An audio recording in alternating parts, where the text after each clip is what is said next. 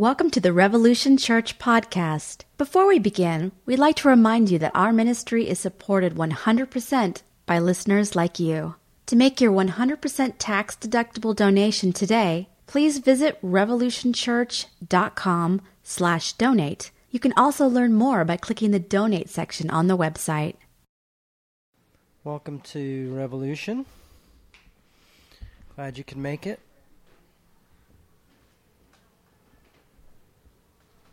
So, I pulled my back out with J-Care, which is where I take care of my kids. And we had to go to the doctor's, so I was carrying Minnie in one arm. And then Milo was walking, and then I was like, Milo's walking too slow, so I picked Milo up, and then I sat down for a little while, and then all of a sudden I stood up, and I could not move my left leg barely. So I've been in a lot of pain the past 2 days. Yesterday I spent most of my time laying flat on my back with my foot on the on the coffee table. And I told Karen, I'm like, I'm just going to sleep here. So, yeah, stressful day yesterday. So it's a bummer when you have two kids and then you're like the spouse that can't do anything, you know. You're like, oh, sorry, honey, I hurt my back. Good luck with that. So that's my monologue. I want to talk about a couple things today. One is this thing called the Nashville Statement. I don't know if some of you may have heard of it. It doesn't really have anything to do with Nashville, I don't think, which is bizarre that you would call it the Nashville Statement. But it was a statement that a bunch of pastors signed. Every now and then, pastors like to get together, make a statement, and a bunch of people sign it, and it's usually conservative pastors, and they think it's a great idea. And this one was basically condemning LGBTQ folks. And I was just going to read Article 10, because I think Article 10 is the clobber article. I didn't really read the rest of it, so... But it says, remember, this is not Revolution. I'm reading from the Nashville Statement. It says, we affirm that it is sinful to approve of homosexual immorality or transgenderism, which is new that they're attacking transgender folks, transgenderism, and that such approval constitutes an essential departure from the Christian faithfulness and witness.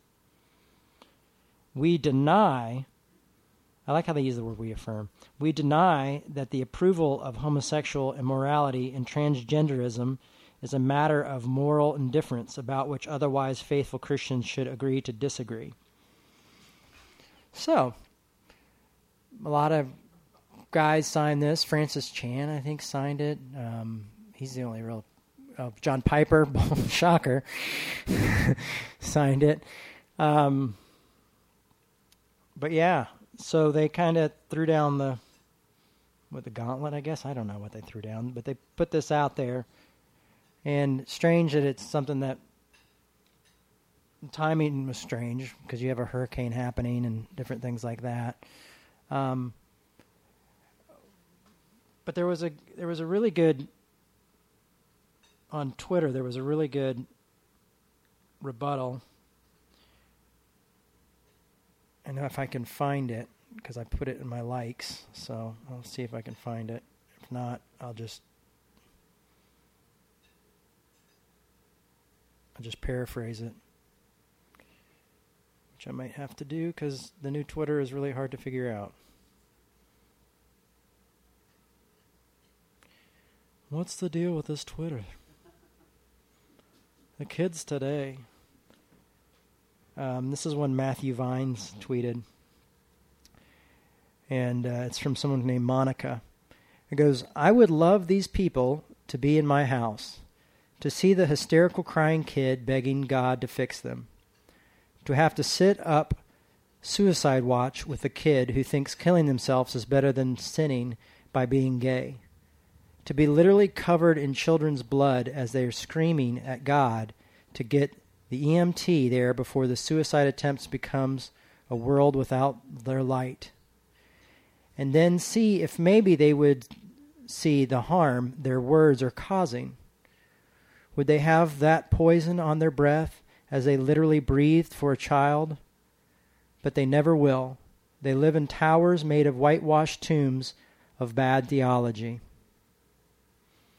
But that was a pretty good comment, because the fruit of the ex-gay movement and the fruit of attacking LGBTQ folks, or transgenderism, which I've never heard before, they've coined a term there,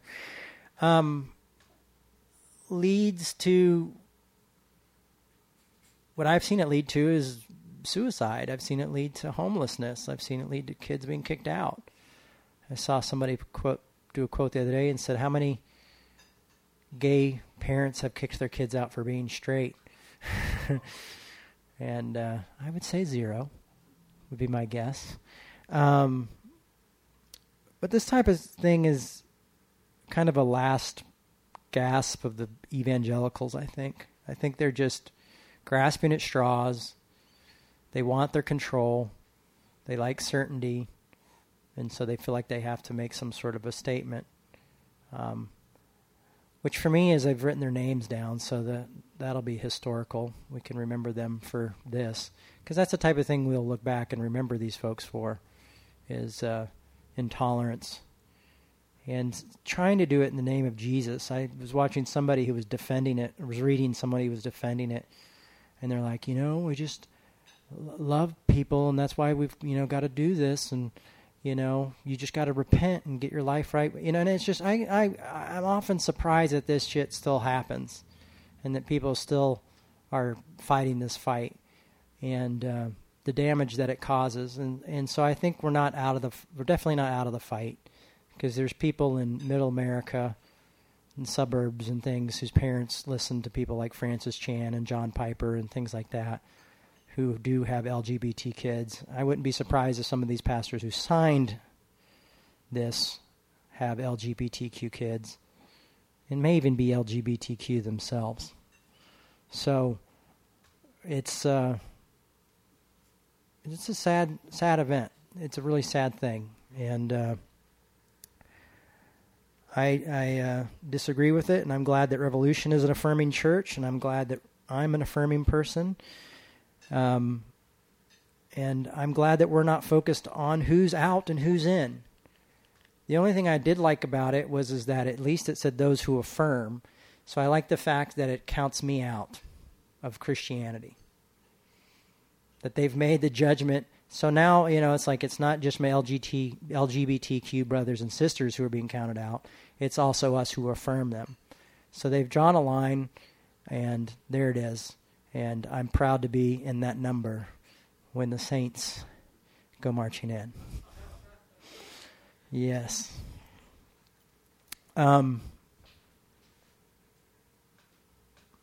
The other thing I wanted to talk about, and it's a little bit more difficult and it's a little bit more personal, is my father and some of his statements he's been making lately. My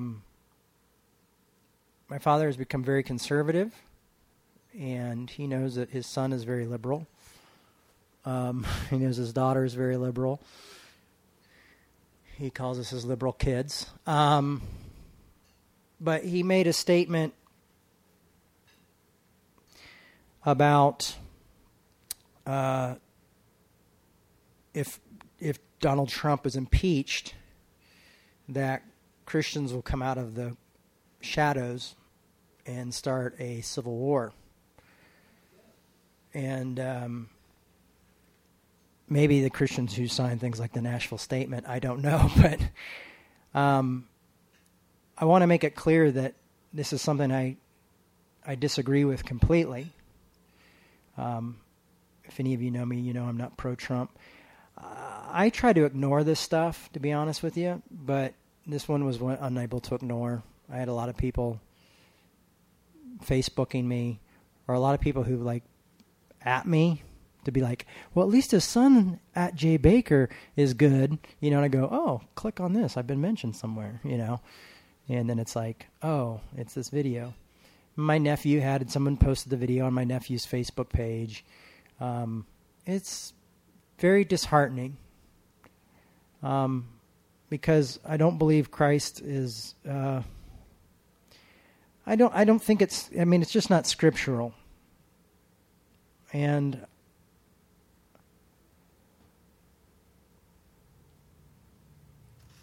it's tough. It's tough. I spent many years defending my father, and going through hell with my parents is together, you know, through my dad going through prison and things like that. And so it's very hard to be at this point where I disagree with him so strongly. But I felt like it was important to mention, not just for folks here, but also for the online congregation, to know that this is something I strongly disagree with. And people go, well, have you ever tried to talk to your dad about it? And yes, I have, every time we see each other, but it's not very fruitful. So there you go. So do I excommunicate my father from my life because he disagrees with me? I don't know. So I'm going to read some verses that if I said stop me, if you've heard this one before, you'd stop me because I've used all these verses before. So sue me. But how we're supposed to hold our enemies, and if Christians were to follow the Bible and what this thing does, if Trump was impeached or things like that, this is this is what we're called to do. In Luke 6:27 says, "But if you're willing to listen, I say, love your enemies, do good to those who hate you, pray for their happiness, those who curse you, pray for those who hurt you. If someone slaps you on the cheek, turn the other cheek. If someone demands your coat, offer your shirt also. Give what you have to anyone who asks for it. And when things are taken away from you, don't try to get them back. Do for others as you would like them to do for you. Do you think you deserve credit for merely loving those who love you? Even sinners do that. And if you do good only to those who do good to you, is that so wonderful? Even sinners do that much." And if the actual word is, I think, is Gentiles rather than sinners, but this is a paraphrased Bible. "And if you lend money only to those who can repay you, what good is that? Even Gentiles will lend to their own kind for full return. Love your enemies, do good to them, lend to them, and don't be concerned that they might not repay. Then your reward from heaven will be very great, and you'll truly be acting as children of the Most High. For he is kind to the unthankful and to those who are wicked. You must be compassionate just as your Father in heaven is compassionate." This is what the love of God looks like. This is what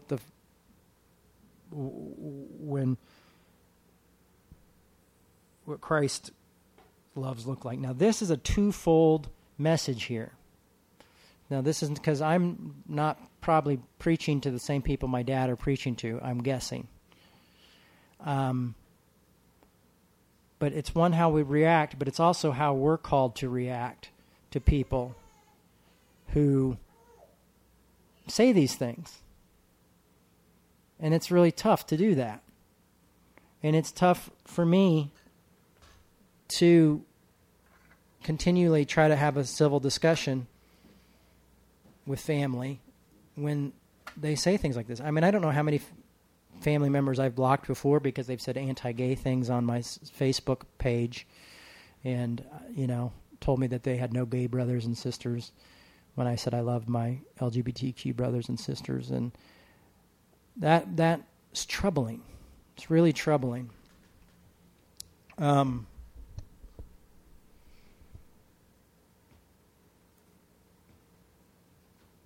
far as looking at the Nashville statement, Jesus makes it clear here in 37.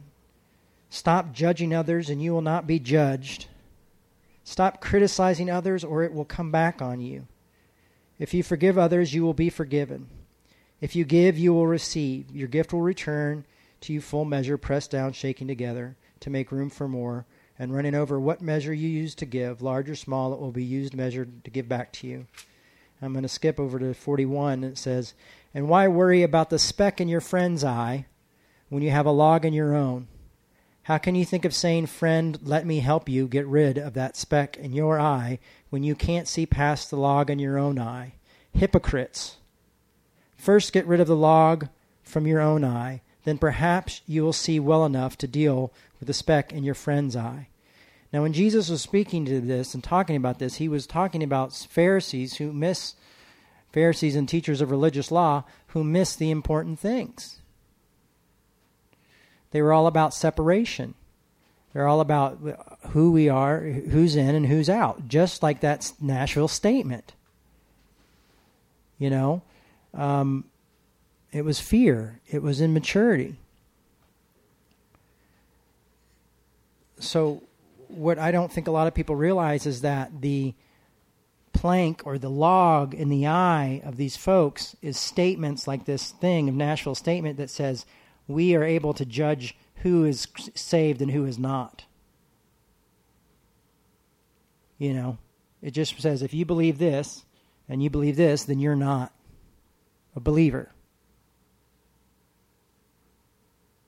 And we are not called to do that. I mean, I don't know how many times in the New Testament it says stop judging. Even Paul, our crazy Paul the Apostle, says stop judging one another. We've turned away from a good news. And this message of love and grace is what I've got to battle this type of thing. You know, it's funny because I'm hurt by the words of my father, and then I go into the comment section and I see the things that people are saying about him, and I'm hurt by those words as well. It's another twofold type of thing, you know, and it's tough. And I have tried to wonder if I should even say anything because it's a personal issue, even though he's a public person, you know, because I have my own things. I have my own depression that I'm working through and dealing with. And do I deal with this? Do I say something? Obviously, I decided to say something. I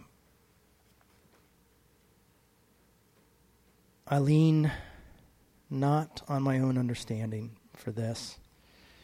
I just have some favorite scriptures that I'm really leaning on right now. What I want to make clear is that I truly, truly love my father.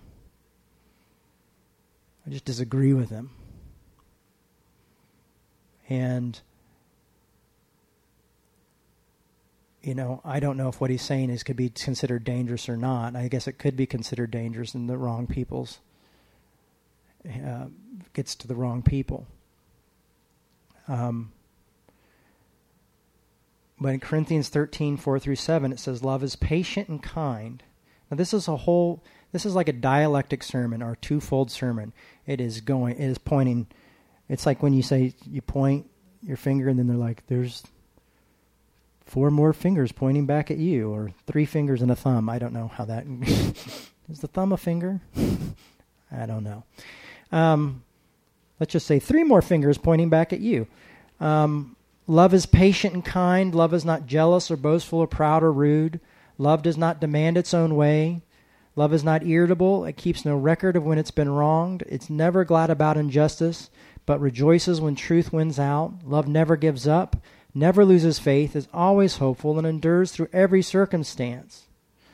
And in this same thing. It says I could move mountains. I could have the faith to move mountains. I could heal the sick. I could do all this stuff. But without love, all of it is worthless. So I don't know if going on and attacking people on Twitter is the answer to this. There's got to be a better way. You know, I always say this, but King and Gandhi, Martin Luther King Jr., Dr. King and Gandhi saw a better way. But they didn't live in a 43 character world.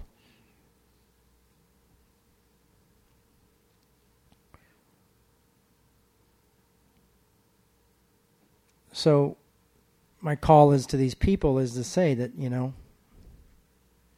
this is a call to me to say how I feel like I should try to love my father, but it's also a call to those people who think that some reason if their president was impeached, they should have a civil war. And it's, you know, don't demand your own way. Love doesn't do that.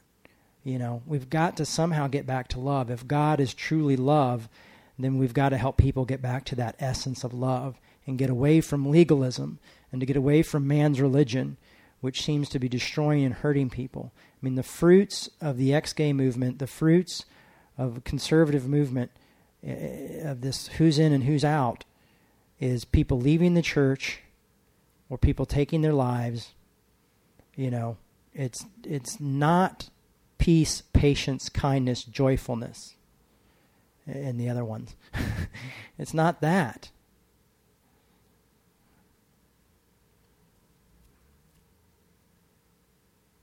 Do you hear me? Do you hear me out there? I have a very Minnesota audience today. Yes, I like what you did with that.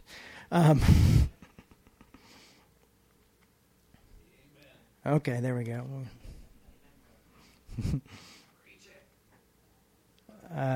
Side note, rabbit hole.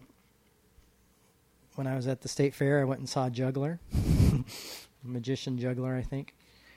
And he was really hilarious how he talked about Minnesota crowds because we just don't respond.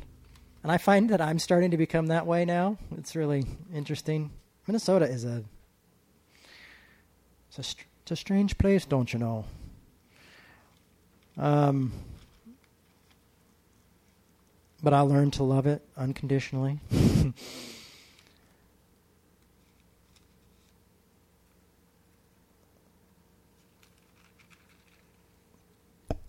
I do have a plan to try to wrap this sucker up in a minute, but when Jesus is at the Last Supper, he says, so now I'm giving you a new commandment. Love each other, just as I have loved you. You should love each other. Your love for one another will prove to the world that you are my disciples. Wow. How far have we gotten from that? Now, what's new about a commandment to love one another? Because Jesus has already said, two most important commandments, love God with all your heart, equally as important, love your neighbor as yourself.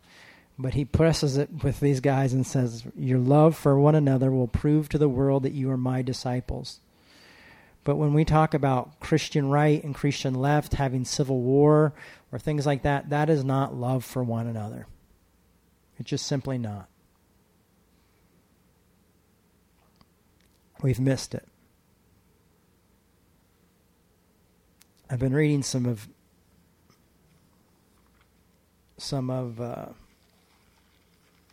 Richard Rohr. Seems a pretty cool guy. And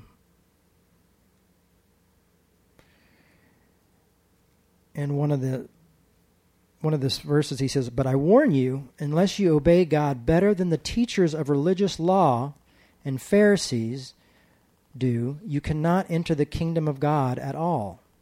Did you hear that? But I warn you, unless you obey God better than the teachers of religious law and the Pharisees, you can't enter the kingdom of God at all. I don't think this is about heaven, but I think this is about the kingdom of God as the fruits of the Spirit. Peace, patience, kindness, joyfulness, long-suffering, all those. but we're called to be loved more than the religious teachers, because the religious teachers were about being separate. Again, it was about us and them. It was going who's clean and who is unclean. And he's saying, unless you obey God better than this, you're missing it. You don't get the fruits of the Spirit. You miss that. At the time it must have seemed, I remember I used to read this verse and never understand it and think like, how could I be more holy than these guys? These guys seem to they ticked off Jesus because they were so holy, I don't get it, And now I get it. And I wanted to read what Richard Rohr wrote about it because I think it's powerful and important. Unless your holiness surpasses that of the scribes and the Pharisees, you cannot enter the kingdom of heaven. Matthew 5:20. In other words, there is an early stage of holiness that looks like the real thing but isn't. This is a sacrificial religion on which the scribes and the Pharisees in every group pride themselves. All zealots and true believers tend to be immensely sacrificial on the highly visible level and fool almost everybody.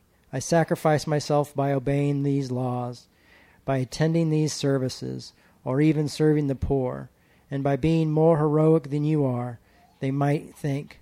Often they do not love God or others as such heroic obedience. They are merely seeking moral high ground for themselves and the social esteem that comes with it. Or as Paul put it, I can give my body to be burned, but without love, it is worth nothing. Yet it fools most people. Most bogus religion, in my opinion, is highly sacrificial in one another visible way, but not loving at all. Yet it fools most people. Do not dare names here, but you can fill in the blanks. It is a common disguise in every religion of the world.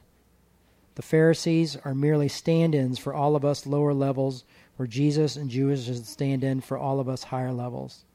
He affirms love of God and love of neighbor and says, this is far more important than offering any temple or sacrifice. In several contexts, he quotes Hosea the prophet saying, God, go learn the meaning of these words. I want mercy, not your sacrifices.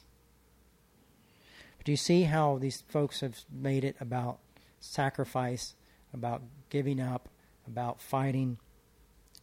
He seems to use these quotes in several contexts to encounter people who are righteous and judgmental and holier-than-thou types who are judging him and his disciples for not being sacrificial enough. I've heard a lot of these guys go, well, I didn't make up the rules. I just love, I'm following what the Bible says. I'm just following what God says, But they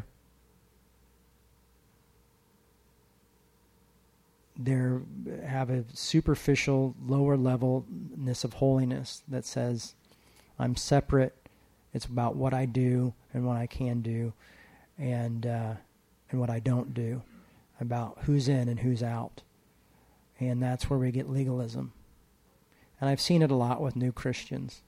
I was that way when out of 100 times I got saved because I was in the Assemblies of God, so you just got saved over and over again. Went to the altar a lot. It's about time I probably hit the altar again. But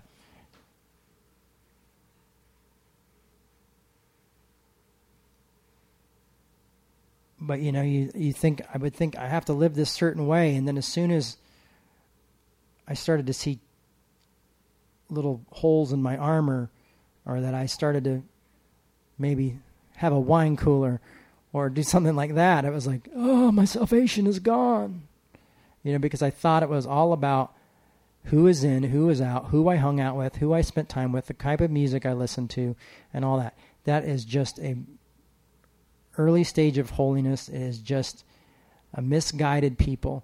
And what's sad to me is a lot of these people who are signing things like the Nashville Statement or my dad have been in ministry for a long time, and I feel like should know better.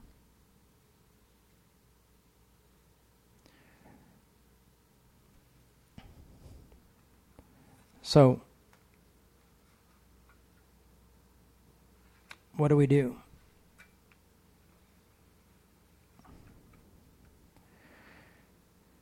This is what I did. I spoke this sermon. It's from my heart. It may not be perfect, but it's where I'm at right now. And, man,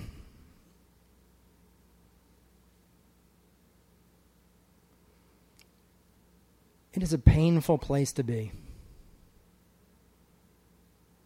I'm sad by the Nashville statement because working along Soul Force and so many people, I've seen I've seen the fruits. I've sat with parents whose children have taken their own lives, and because parents were even against them, and then I said the parents come around, but they came around after their child was gone. That's a tough thing. So there's been a lot of harm done in the name of Christ. Been a ton of a mess done.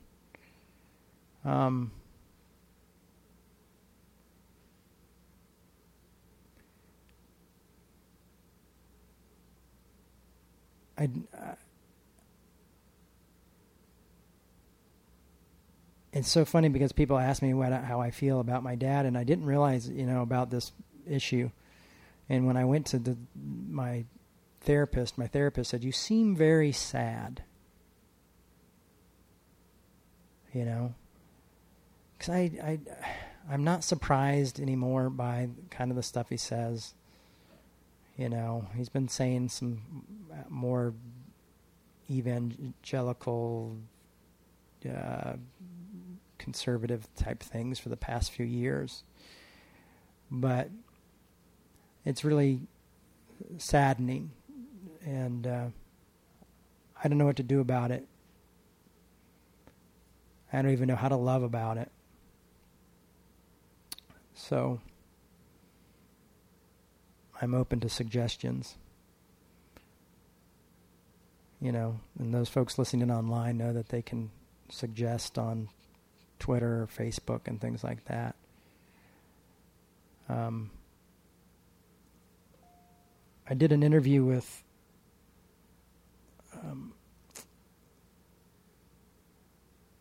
what was his name, who started It Gets Better campaign? Dan Savage, yeah. And I asked Dan Savage, I said, my dad's doesn't seem to be very supportive of LGBTQ folks. I have a kid, I don't know what to do. Do I talk to him? What's your opinion? Because Dan Savage is pretty radical when it comes to his opinions, and I just wanted to know what he said. And he said, love them.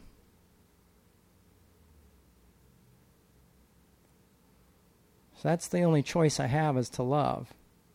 I don't have to approve or go to all the family get-togethers or anything like that. But I can love, and I can say things out of love, and hopefully be someone who is who helps clear up misinformation.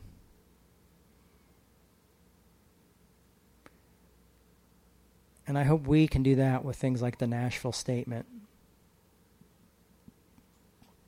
I just hope we can find loving ways to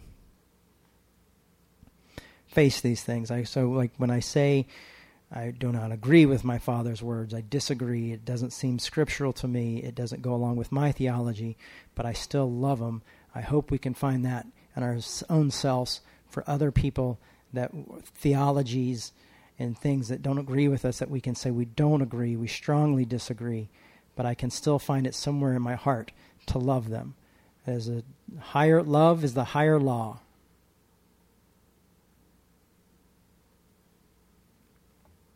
And man, it's tough. And that is picking up your cross. That is what it talks about when it says die to your flesh daily. It's saying love your enemies, do good to those who persecute you. When Jesus is saying all that stuff, he's like, in another version, I think in John, I was reading out of Luke, but in John it says, you've heard it said, an eye for an eye and a tooth for a tooth. But I say, so Jesus was doing something radical.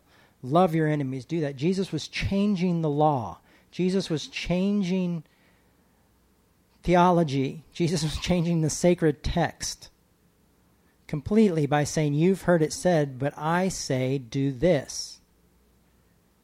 He turned the law upside down. He put it on his head. So this is the radical, this is where Reformation starts. As you've heard it said, but I say, the law of Moses says, but I say do this, don't do that. Hate your enemy and do good to those who love you. But I say, love your enemy and bless those who persecute you. And it's not just roses and, oh, we love you. It's use your intellect, use your wisdom, use your discernment. Find the right way to do it.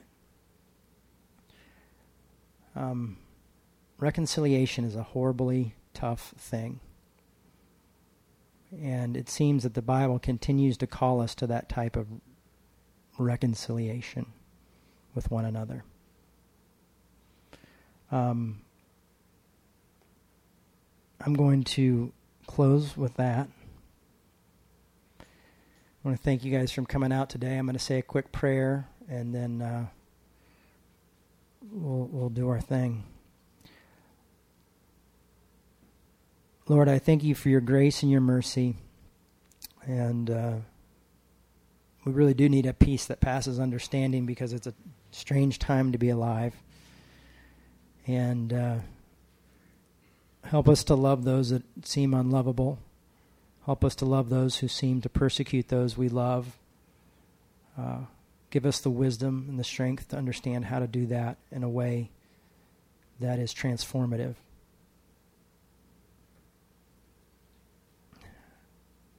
Guide us in the right direction. Amen.